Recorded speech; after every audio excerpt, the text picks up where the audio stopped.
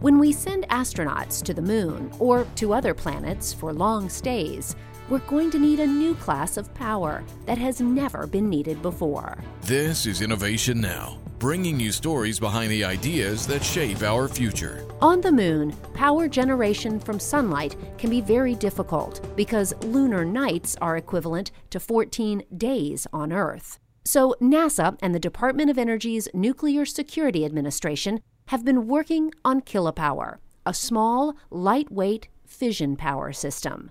Kilopower is capable of providing enough power to run several average households continuously for at least 10 years.